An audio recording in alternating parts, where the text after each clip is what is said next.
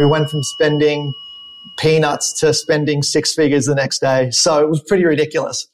If people are going to be using the chatbot for writing ads, I'm happy to let them do it because everyone's ads are going to be looking the same. For me, creative is one of, if not the most important lever in my arsenal. So if I'm able to concentrate on tweaking creative to get incremental revenue out of creative and I don't have to worry about targeting, that's amazing. Welcome to Add to Cart, Australia's leading e-commerce podcast that express delivers all you need to know in the fast-moving world of online retail. Here's your host, Bushy.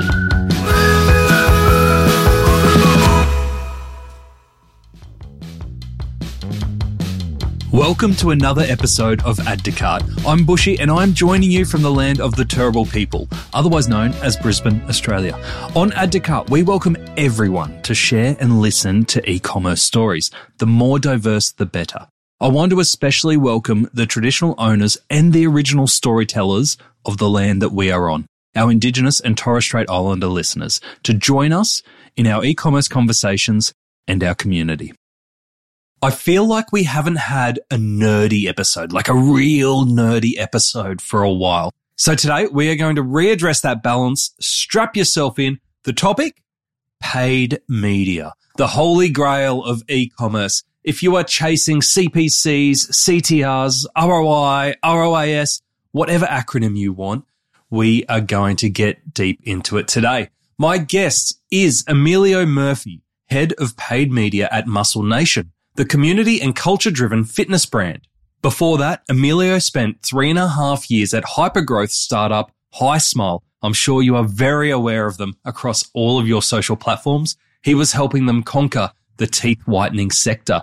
Today, Emilio gives us all his tips and he's very open with sharing the secret to his success, plus the channels and formats he sees as essential for success in paid media for e-commerce. He reveals the most important lever in his advertising arsenal and shares his predictions on the future of search.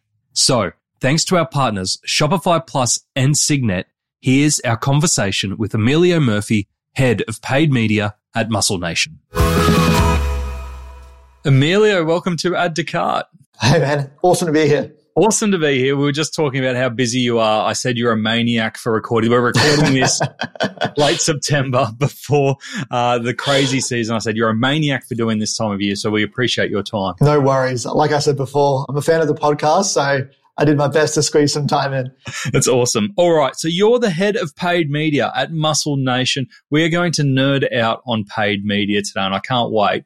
Before we do, for those who might not fully understand, can you share with us what a head of paid media does?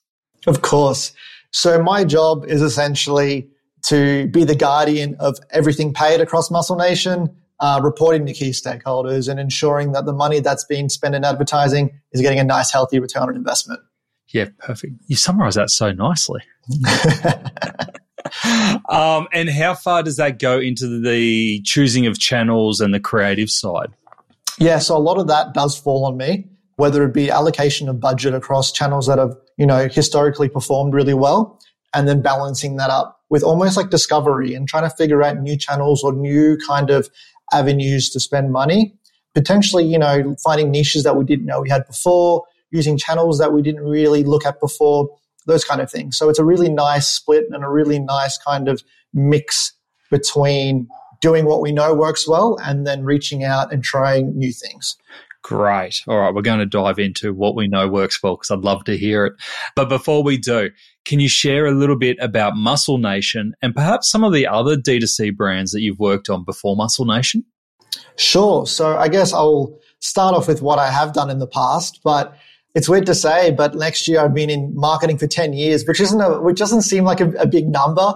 But I think to me, it's like it just shows my journey, I guess. You're a fresh-faced statesman. Yeah, that's it. I think before this, for 3.5 years, I was at the startup HiSmile. Yep, hardly a startup now. Yeah, now these days it's definitely a little bit more than a startup.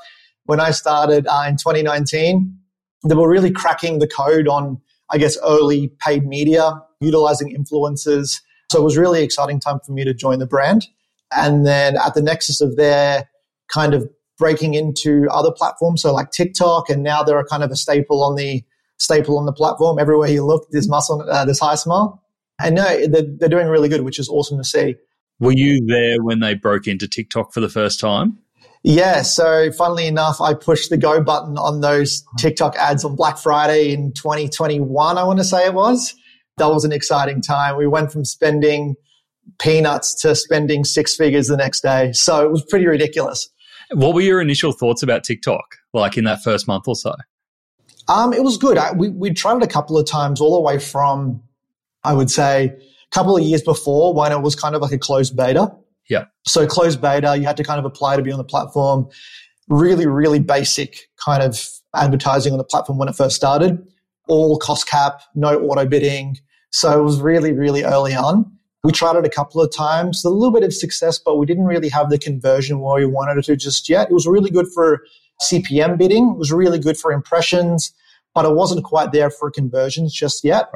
Fast forward to Black Friday 2022, it all changed. It became very much conversion heavy, and we could get in front of the right eyeballs when we needed to during those key sale periods. Yeah, great. All right, cool. We could talk Hi Smile for a little while. Let's continue the journey first.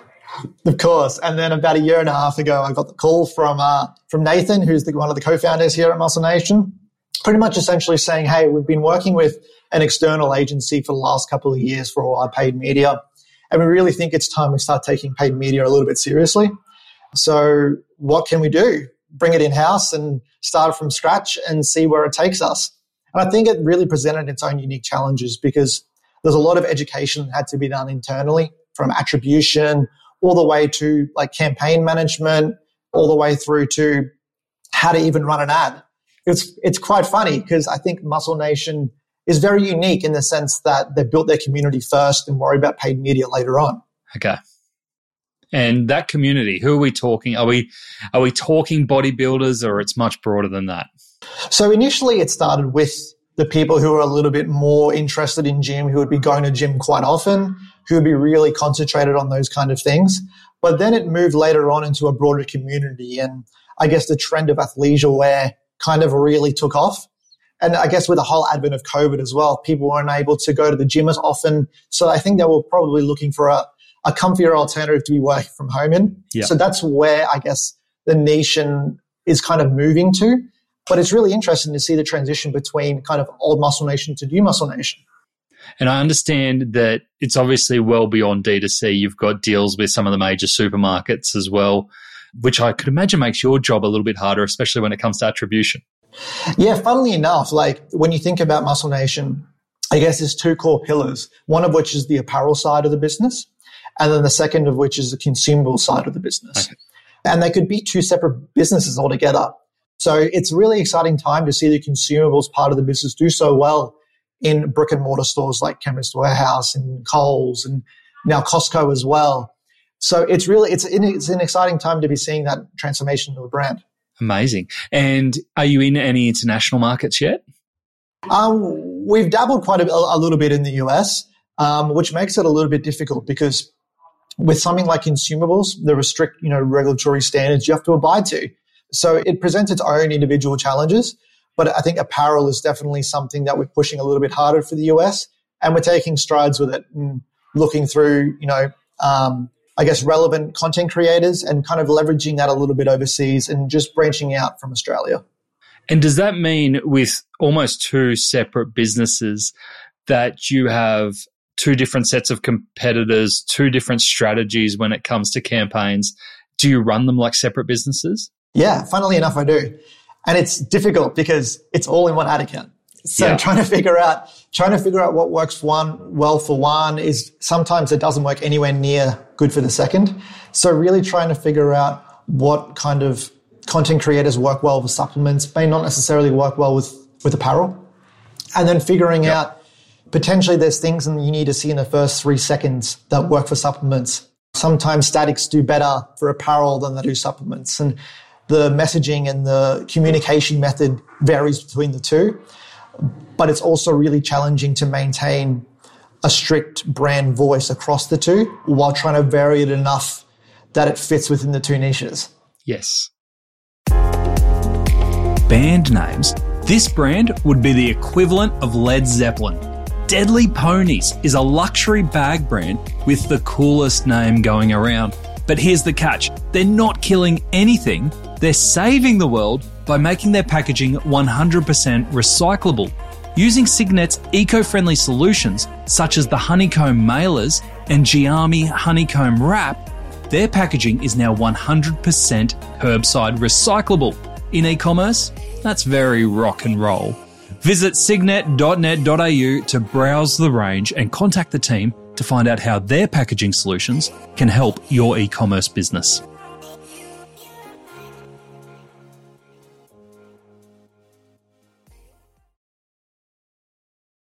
Who are the main competitors you go up against, if you want to name them? I guess in Australia, we have our competitors. We love them, but brands like LSKD and kind of Act and things like that. You don't love them. Come on. I think something I've always kind of advocated for was your competitors don't need to be the enemy. I think you can very well admire your competitors and see what they are doing well, because they've gotten to a point because they are doing something well. Yeah, exactly. It's not the Queensland thing of just sticking together with the local lads. So tell me, I love your phrasing around knowing what works well for us and then what we want to experiment with. So there's obviously some foundations that you have in paid media that you can take to any organization and you go, look, at very basics, you've got to implement this, this, and this in paid media. What would be your standouts when it comes to getting the basics right in paid media? I think you need to have a really good understanding of attribution. I think it's important to be able to benchmark platforms against one another and not look at them in isolation. It's very well to say, oh, well, this platform's doing really well. This platform's doing really well. But what does that look like from almost like a multi-channel kind of outlook? And I think it needs to be, for instance, there needs to be sometimes a single source of truth. Mm-hmm. And then you should be able to benchmark platforms against that source of truth. And what's your source of truth? Well, a lot of performance media marketers think I'm a little bit weird for doing this, but I look at one-day last-click attribution. One-day last-click attribution. Explain that to us. So it's essentially the most conservative attribution method you possibly can do, which has come back to, bite me a few times. But I think it's honestly just looking at what brought someone to the website, yep, and did they convert off that ad? Immediately. I think it's definitely not a best fit for a lot of businesses. For instance, if you're like a mattress brand, you're probably not going to look at a one-day attribution model, mm-hmm, because I know it probably takes me a few weeks to decide for a big ticket item of what I want to buy. And obviously this attribution model is the best fit for those people. But for a business like Muscle Nation or even a business like HiSmile, it's very much grabbing attention and doing all you can to elicit a purchase in that interaction. Okay. And does that limit the types of channels or the types of mediums that you can be on? So those platforms that might be more long form or more engagement versus acquisition, how do you balance that out if they're not converting immediately? Yeah, that's a great question. And I think the way we look at it is not everything has to be profitable last click, because we understand that if we're looking at it holistically, and it comes back to my point where I was talking about having a single source of truth, you're able to understand some platforms, for instance, like Google, inherently you're going to have a really, really healthy last click because people are going to the platform. They're generally mid-funnel, so it's going to have a good last click. So that does a lot of the legwork when some other channels aren't necessarily performing as strong last click, but that's okay because you understand it drives traffic to mid-funnel platforms like Google. So it's all about looking at data in context, I think. Yeah. I bet you have some pretty robust conversations with some of those platform salespeople who try and change your mind about how you're attributing success. Sure. And I think the more you work with your account rep, I think the more they understand your business. For instance, with Meta, my Meta account rep is fantastic. He understands our business objectives and he understands the way I measure it. So he tailors his recommendations and tailors his assistants to best fit those. So in terms of that, in terms of tailoring, because so much of where, from what I understand, where Meta is pushing is towards automated recommendations and automated algorithms to make the most out of your spend. Where does having that direct contact with a rep, what kind of value do they add over the top of that you're not getting out of the platform itself? Well, for us personally, they're able to access back-end tools that we necessarily won't be able to see. Okay. So they're able to understand on, say, ASC, like Advantage Plus shopping campaigns, they're able to see how much bidding is happening. So they're able to give me information around how much it's costing me to get people to the website. Mm-hmm. So then I can start to understand, all right, well, these campaigns are getting inherently more expensive. What do I need to do to bring this cost down? Okay. So it's almost just having like a look behind the curtain and having that access to that information I probably wouldn't be ever be able to see as an advertiser. Yeah. Do they help you benchmark, give you an idea against how other retailers are going as well? Yeah, they give me a broad understanding. Obviously, there is, they can't tell me too much when it comes to certain aspects. As much as I would love to know, they don't tell me all I would like to know. But yeah, they give me a really good understanding. And as we were talking before, as Muscle Nation almost fits into two separate verticals, whether it be apparel or whether it be supplements, they give me insights based on those two verticals. Yep. So if you are moving into a new brand, and I know we've got a lot of people who own their own brands that are listening, if you said, look, there are just some really basic channels and formats as an e-commerce D2C brand that you need to be on as the building blocks, what would those channels and formats be that you say, at least get these started? I think the very basic, easy plug in and play one is Advantage Plus shopping campaigns on Meta. Super easy. It leverages machine learning. It's able to understand who's been to your website, who's more likely to convert. And as signals get a little bit more diluted now post iOS 14.5, it's a little bit more difficult to target people. So if you're able to aggregate signals being, I guess, markers of what people may be doing on the platform, what they're doing outside of the platform on websites, Facebook's able to target those a little bit better if they're able to aggregate those. Can you just take us back a step there for those who might not be totally across Advantage Plus? How does it actually work? So essentially it leverages machine learning and AI to best serve your ads to people who are more likely to purchase your product. Okay. So you set it at a budget, whatever you feel comfortable spending, and then you skip the targeting. Okay. I know it sounds scary at first. I was very hesitant at first because I was worried. I said, if I can't control my targeting, I don't know if I really want to do this because I personally know what audiences work well for the business. Yep. As I'm sure business owners are also aware of.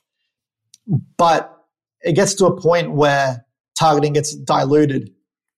So you're able to give it a budget and then feed it multiple pieces of creative. I've heard stories of people putting hundreds of pieces of creative within these campaigns and then just pressing go. You can start at a small campaign, small budget, and then slowly work your way up to where you feel comfortable spending. But it's such an easy way and such an easy result just to get wins on the board. Okay. And do you get visibility then of the segments that it is working for after the fact? Yeah, I think the easiest way for me to be able to do it is then by using tracking and then looking on my third-party platforms. Yeah, okay. That makes sense. And then in terms of your spend on Meta, how much of it would be Advantage Plus versus you manually controlling it? Yeah, sure. I mean, I'm probably looking at something like 60 to 70% on Advantage Plus. Okay. And then I probably use the additional 30. So I use Advantage Plus essentially as my evergreen campaigns. So I know that if I push these campaigns, they're going to do well. And I use them as not only evergreen, but as a benchmark. Okay. So I test targeting, I test creative in other campaigns. And if I know I'm matching the performance and Advantage Plus is giving me, then I know I'm kind of onto a winner there. Okay, that makes sense.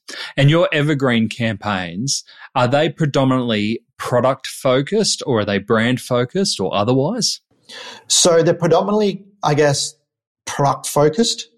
So when I'm looking at my Advantage Plus campaigns, I split them off into, I guess, 3 major groups. So one would be men's apparel, one would be women's apparel, and then one would be consumables/supplements. Yep. There is times where I feel that I could probably push a particular supplement. So as an example, we recently launched our daily greens online. They were doing really well in Coles for a long time, but we're finally able to push them online. And then that would be an example where I'll probably break them off into their own Advantage Plus campaign. Gotcha. And as the kind of hype wears down and it kind of gets aggregated into the broader, I guess, consumable space, then I would probably bring them back into that supplement Advantage Plus campaign. Okay, that makes a lot of sense. And is that obviously a live feed of products that are available and in stock?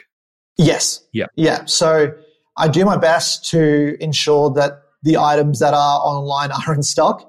There are times where you sometimes can't keep on top of it and you do your best. But Meta does also have a feature where you can see if the items in your catalog are out of stock. And that way you can just keep track on things a little bit better. Okay, that's a great tip. Advantage Plus as a great way to get started with Meta. What else would you recommend as a building block for someone who's just setting up their paid media strategy? I would probably look at something as rudimentary as ensuring that you have good third-party tracking. Yep. It's not to say that Meta's tracking isn't up to standard, but I think as long as you have access to as many points of data as you can to cross-reference each other, I think that's really beneficial. So doing something as simple as third-party UTM tracking, I think it's so overlooked. And I think a really strong UTM structure is really, really important. And then when you're creating ads within Facebook, you're able to scroll down within the ad creation, and there is a field there for dynamic targeting. So you're able just to do it dynamically. And then when you want to create a new ad, literally just duplicate the ad and then the tracking preserves. And then if you're doing something like GA or Shopify tracking, you're able to pull the report on there and then see what is pulling through to the website. What's your source of truth for tracking? Are you using GA still, or have you gone to Shopify or using something else entirely? I use a combination between on-platform tracking for certain things like click-through, and then another metric I call thumb stoppability, which is really interesting. So it's something to understand what ads are stopping people in their feed. Okay. And then I use on-platform analytics for those kind of things. Yep. And then I use an external tracking, so something like Shopify, to best dive into conversion tracking, and then I cross-reference it with on-platform tracking. So it's never really exclusively one side is for conversion and one side is for engagement, but I use all sides for all pieces of tracking, and then I like to combine the two and then compare them. Yeah. Have you ever used something like a triple whale to combine all of that together? I have. Yes, I have. So it is, triple whale is super beneficial. I've used it in the past. It's a good way to aggregate all your spend if you're not using an internal custom built, which becomes really expensive. Yeah. But if you're not using something like that, it's probably a really good stepping point. Yeah. For you to kind of just aggregate all your spend and figure out what your broader marketing spread kind of looks like, and using things like MER, so marketing efficiency ratio, which for those who don't know is total spend on your advertising when it's compared to the total revenue of the business. Yeah, great. In terms of, you mentioned tracking before and how important UTM tracking is for you. Apple just released iOS 15 and you alluded to it, where they're going to make it easier for users to opt out of tracking. I understand that UTM might not be impacted yet, but do you have concerns around the long-term trackability of your spend?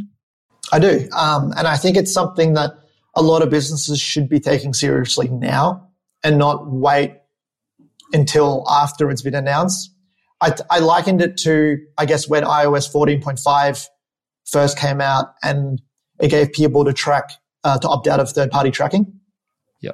A lot of brands decided to put it in a strategy after it happened and not before it happened. Even though it was delayed multiple times, brands weren't really sure about the impact of what was going to happen until it happened.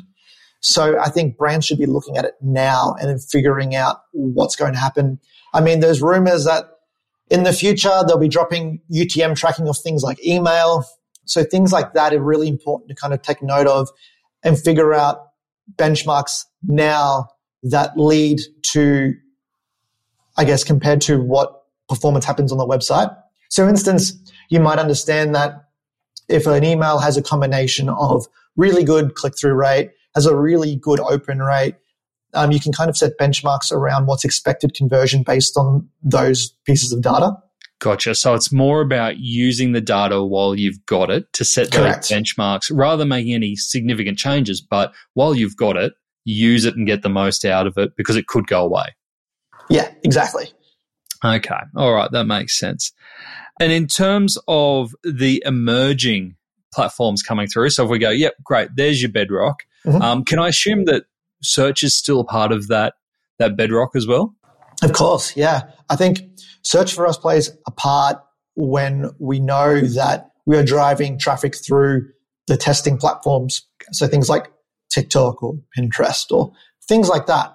And we're able to kind of measure, while I guess TikTok traditionally isn't a platform that converts as strongly as others as Meta, mm-hmm. because inherently it's a platform designed to keep you on the platform for as long as possible. I know I'm guilty of it. I before I know it, I'm spending 2 hours a night on TikTok. But yeah, from there, we're able to use that as not only a conversion platform, but a way to measure impact from other platforms. Okay. So Google is almost at the end of the funnel for you to catch everyone that you've impacted along the way. So I could assume that in your reporting, given your attribution model, Google's looking pretty good. Yeah, the Google rep's elated. He loves it. And is that primarily, are you still getting a lot of impact from branded terms, from product terms, from Google Shopping? What's that landscape looking like for you? Yeah, I think there's definitely ebbs and flows when you think about the year as a whole. I think kind of always on, Evergreen is generally always branded. It's always important for me to ensure that it's almost a piece of brand protection. Mm-hmm. And the way I look at it is some marketers are kind of in two camps where they allow organic to do the heavy lifting on that side. But the way I look at it is you're making the money back on the money you spend on the branded anyway. So it's worth ensuring that you're always on top of that search. And then I look at something like shopping as a really big play for something like a key sales period, because so much traffic is being pulled in from other sources, whether it be Meta or TikTok or Pinterest, because you are driving that spend higher and higher. You're bound to get that money back through shopping for those periods. Yeah.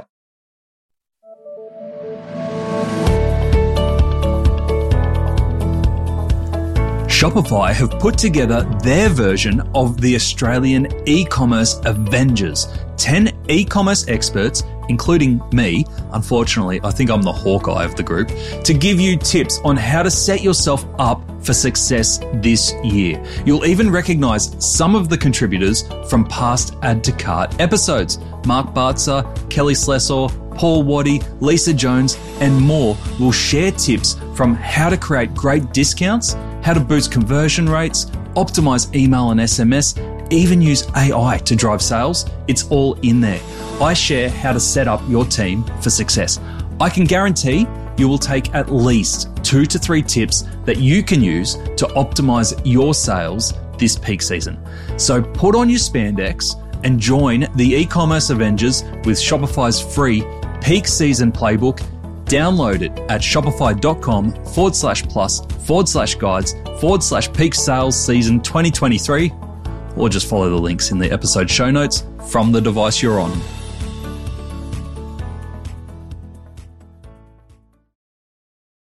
What experiments have you done recently that have really caught your attention? And you're like, oh, that wasn't what I expected, but I'm glad it happened. Yeah, so something that's really interesting at the moment is using customer caps on Advantage Plus campaigns. Okay.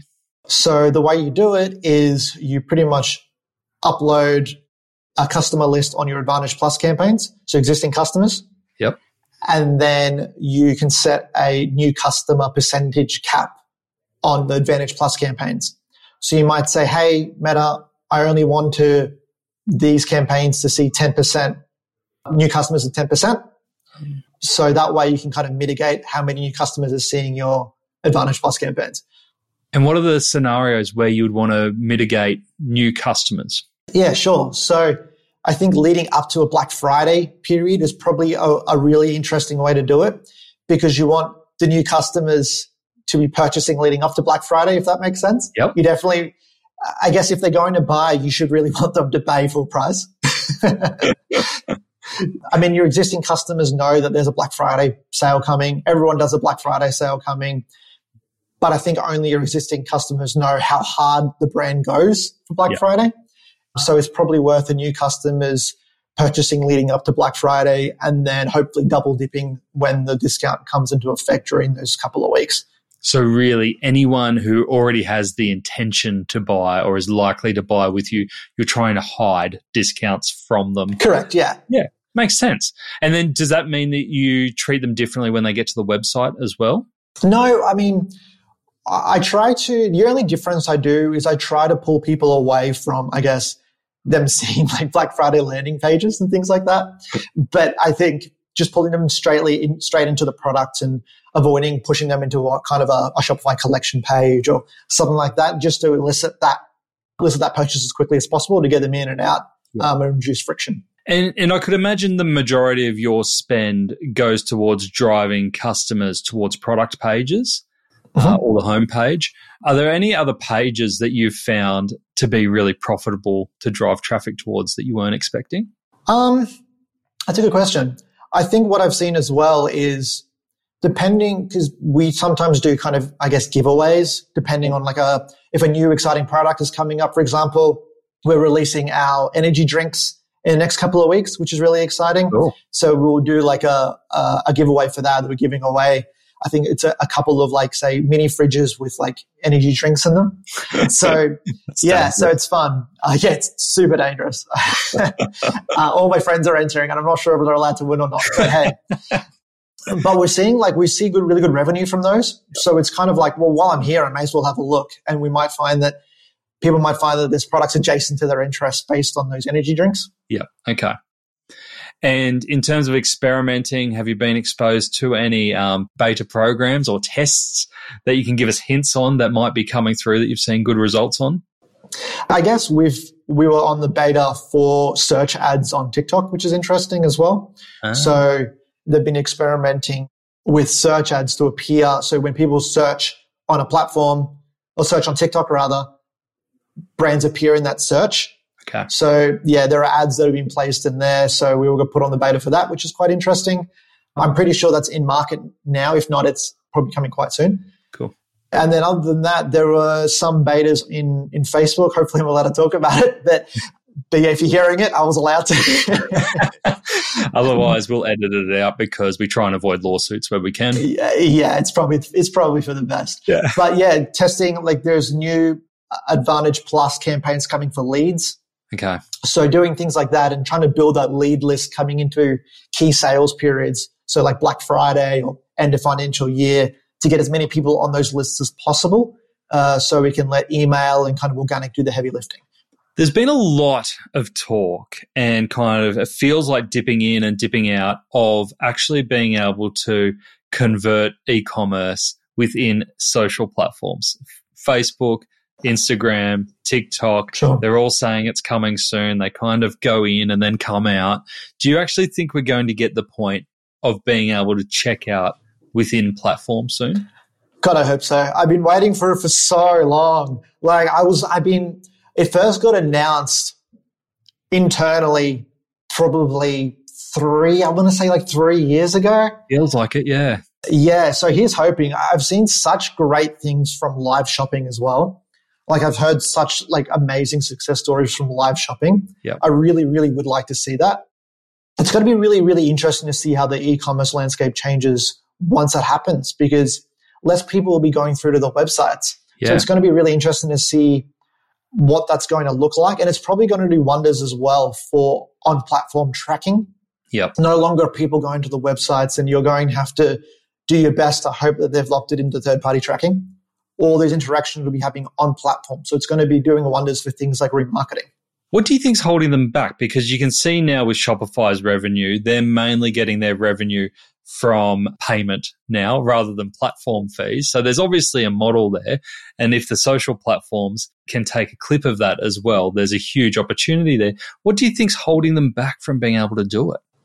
From what I've heard, I think it's a lot to do with how Australia is not really lumped into Oceania, but it's lumped into Asia.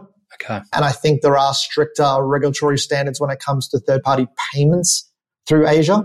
So that's probably something they're going to have to do a lot to deal with.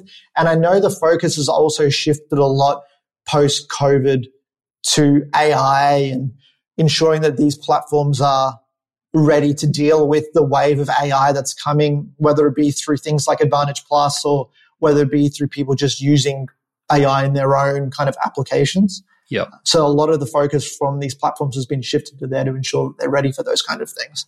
Do you ever worry about your own job with AI coming? Like you already said there that 60 to 70% of your Facebook spend is automated. It's done. Do you worry like 5 years' time? What will you be doing? Well, see, the way I look at it is, I guess AI, I break it into two categories. And one of which is, I guess, your traditional ChatGPT kind of chatbots kind of thing. And then I break it into on-platform applications. So again, things like AI-driven campaigns like Advantage Plus or TikTok's SPC campaigns or things like that. Yep. And the way I break it up is if people are going to be using the chatbot for writing ads, I'm happy to let them do it because everyone's ads are going to be looking the same. Yeah. So I'm happy if people are doing those kind of things because it means my job's probably even safer.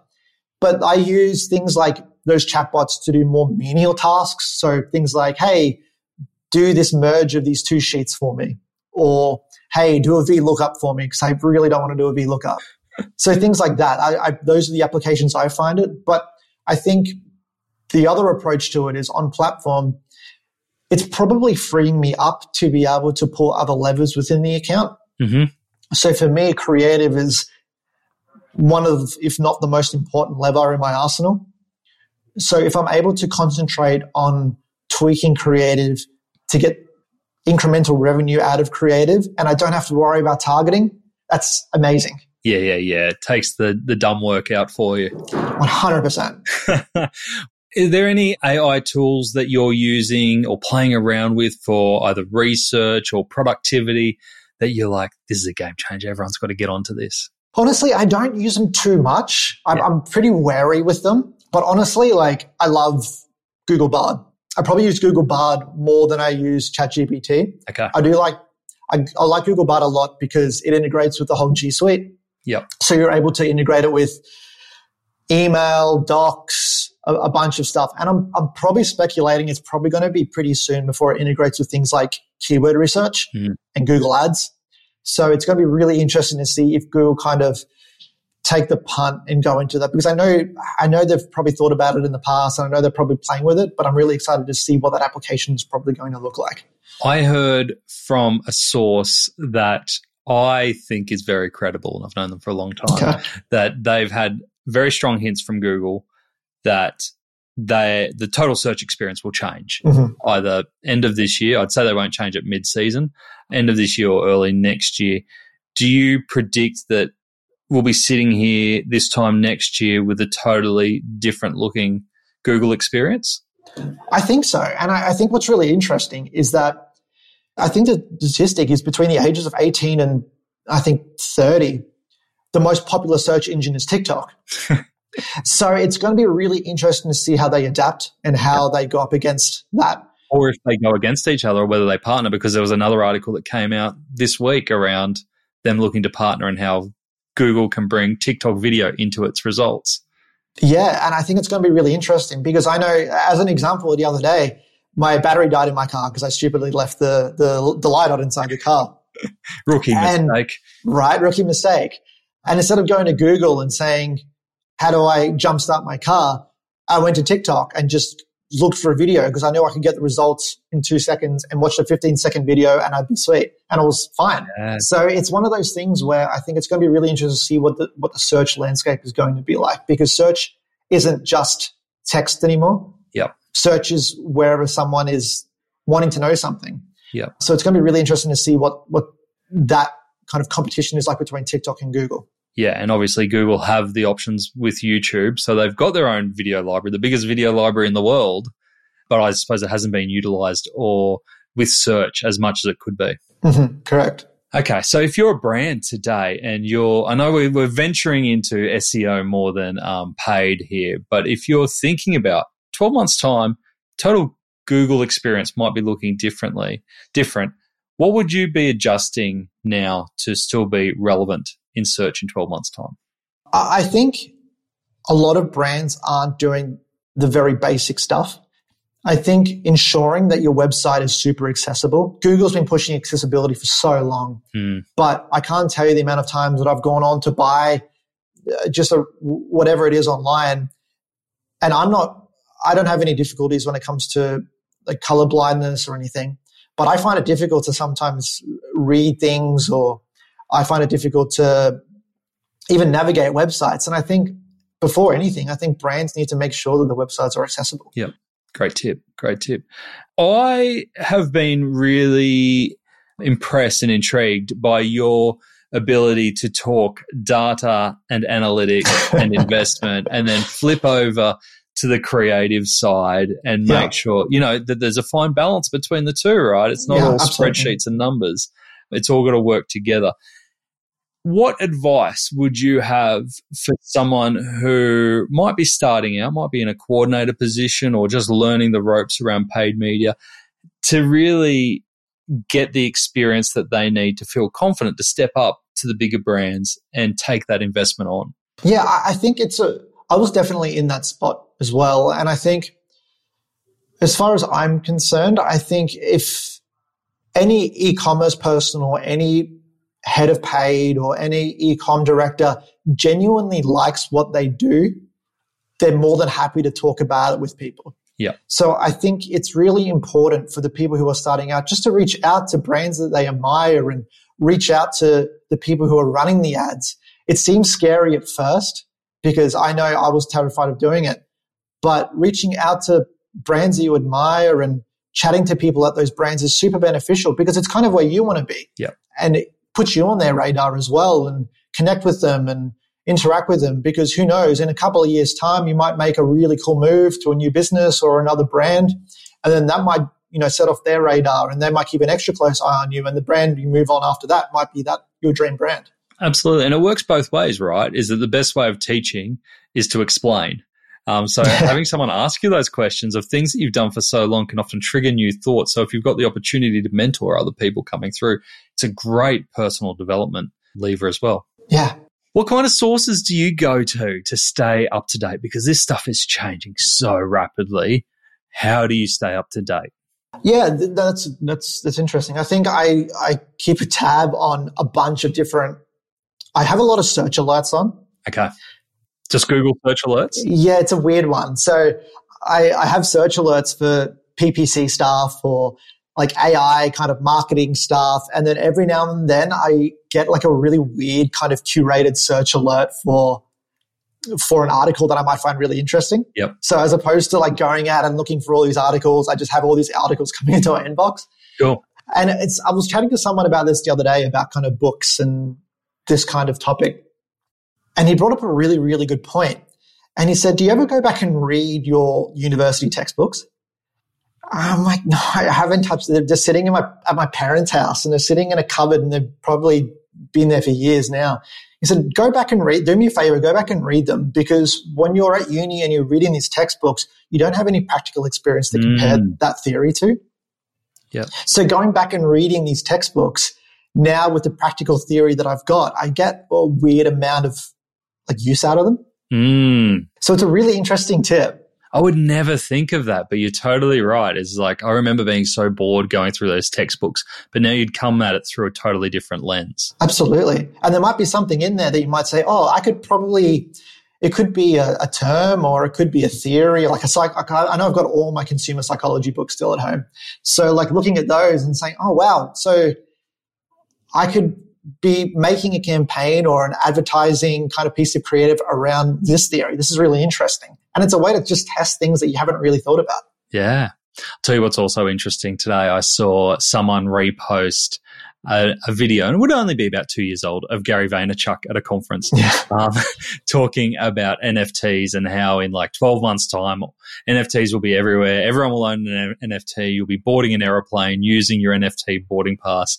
And it was so far off the mark. And it's not a go at Gary Vaynerchuk, but sometimes it's just having that perspective to go, look, everyone's right and everyone's wrong occasionally. And being able to go back and balance that out is actually really interesting as well, I think. Yeah, it's really funny. I think not always taking something as a source of truth. Well, someone might be like amazing at what they've done, but it's not about taking 100% their word for it. Exactly. It's taking it as an opinion. Yeah. So not having a go, but I just think that's really interesting. When we think when people speak so confidently, there's plenty of evidence now to show their track record. So I know we're speaking end of September. We're coming up with peak season. What's exciting? What's next for yourself and the Muscle Nation team? I think I'm so excited about Black Friday. I know it's a catch-22 because you know how excited you are, but as well as you know how difficult it's going to be. Are you the kind that will like sleep in the office under the desk? Yeah, totally. So do you think it's going to be bigger than last year? Yeah, I'm hoping last year was our biggest yet, and I'm hoping that this year is going to be bigger yet again. Wow. And from what all I've seen this year, I know the economic kind of market has been a little bit funny this year, but I think people are just hanging out for sales. Yeah. And I think from what I've seen this year as well is that Afterpay March, end of financial year, and Afterpay August have all beaten last year. Mm-hmm. So it's going to be really interesting to see how that translates through to Black Friday. Yeah, okay. So a big Black Friday. And then beyond that, any big initiatives or adventures coming up? Yeah, I think we're always looking at our consumables. Mm-hmm. So we've got energy drinks that are launching in a couple of weeks, and then we've got an additional protein kind of RTD ready to go. So that'll be launching quite soon after that. So for RTDs, ready to drinks. Great. And then, we've got such a great product line in the works coming up for retail in the next 12 months. So I'm really, really excited for that to kind of hit the shelves. Awesome. And what's the culture like in there? Do you have to hit the gym? Do you have to be a gym junkie? I've gone to the gym once in like 12 months. So you're just there for the energy drinks. I'm there for the free energy drinks. But yeah, no, it's a great culture. It's a very much of I know it's a kind of a cliche to say it's a family culture, but everyone's kind of been working together here for such a long time. You know, I'm relatively new to it, even though I've been here for a year and a half. I'm still kind of one of the newbies. Yep. So people here have been around for so long, and I think that's just a testament to the culture that, you know, Chris and Nathan have built.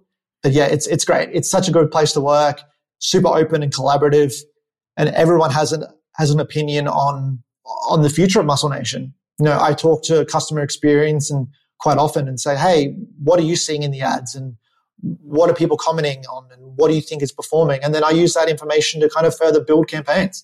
Yeah, fantastic. What a way to get information. I love that. I love that you're connected in with the customer experience team. Now, if people have heard this and want to get in touch, what's the best way to find you? Honestly, the best way is just hit me up on LinkedIn. I'm always happy to chat and always happy to talk shop. So please, if you're interested in having a chat, then yeah, by all means, let's go. Awesome. Emilio, it's been so great to chat with you today. Thank you so much for sharing everything that you've shared today. You've been really open and generous, knowing that, you know, LSKD might be listening and we really don't like those guys. We love you, LSKD. Lucky, if you're listening, we love you. We're not burning bridges here. Thanks for joining us, Emilio. Thanks, Nathan. Pleasure. I hope you had your notepad out for that one. Oh my God, how much of an old man did I sound like just then? Just snap it or talk it or bump it or whatever you do. Anyway, here are the 3 lessons I took from our chat with Emilio. Number 1, don't ignore the meta advantage. Emilio was very open with saying how much reliance he now has on Meta's Advantage Shopping Plus campaigns. These are the ones that automatically select your audience and match it with creative. For someone who has carved a career out of being a paid specialist and controlling the ads, to say that he relies on it for 60 to 70% of ad spend is a huge show of trust and faith in the output that he's seeing. So if you're not using Advantage Plus, run it as a test alongside your existing campaigns and compare the results. Number 2, go back to attribution basics.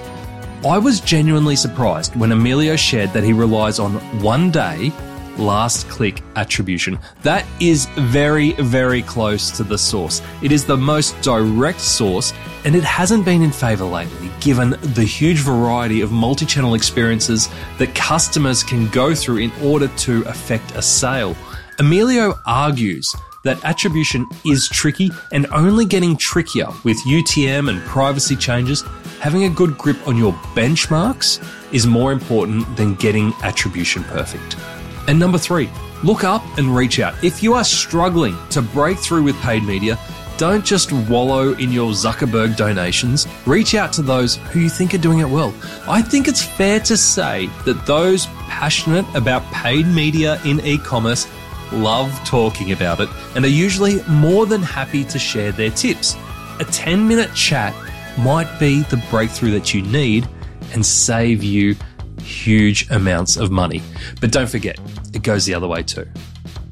Thanks for joining us today on Add to Cart. To listen to all our e-commerce conversations, now in the hundreds, you can head on over to addtocart.com.au. There, you can also join up to our free private Slack community to share e-commerce ideas, tips, and questions with other listeners.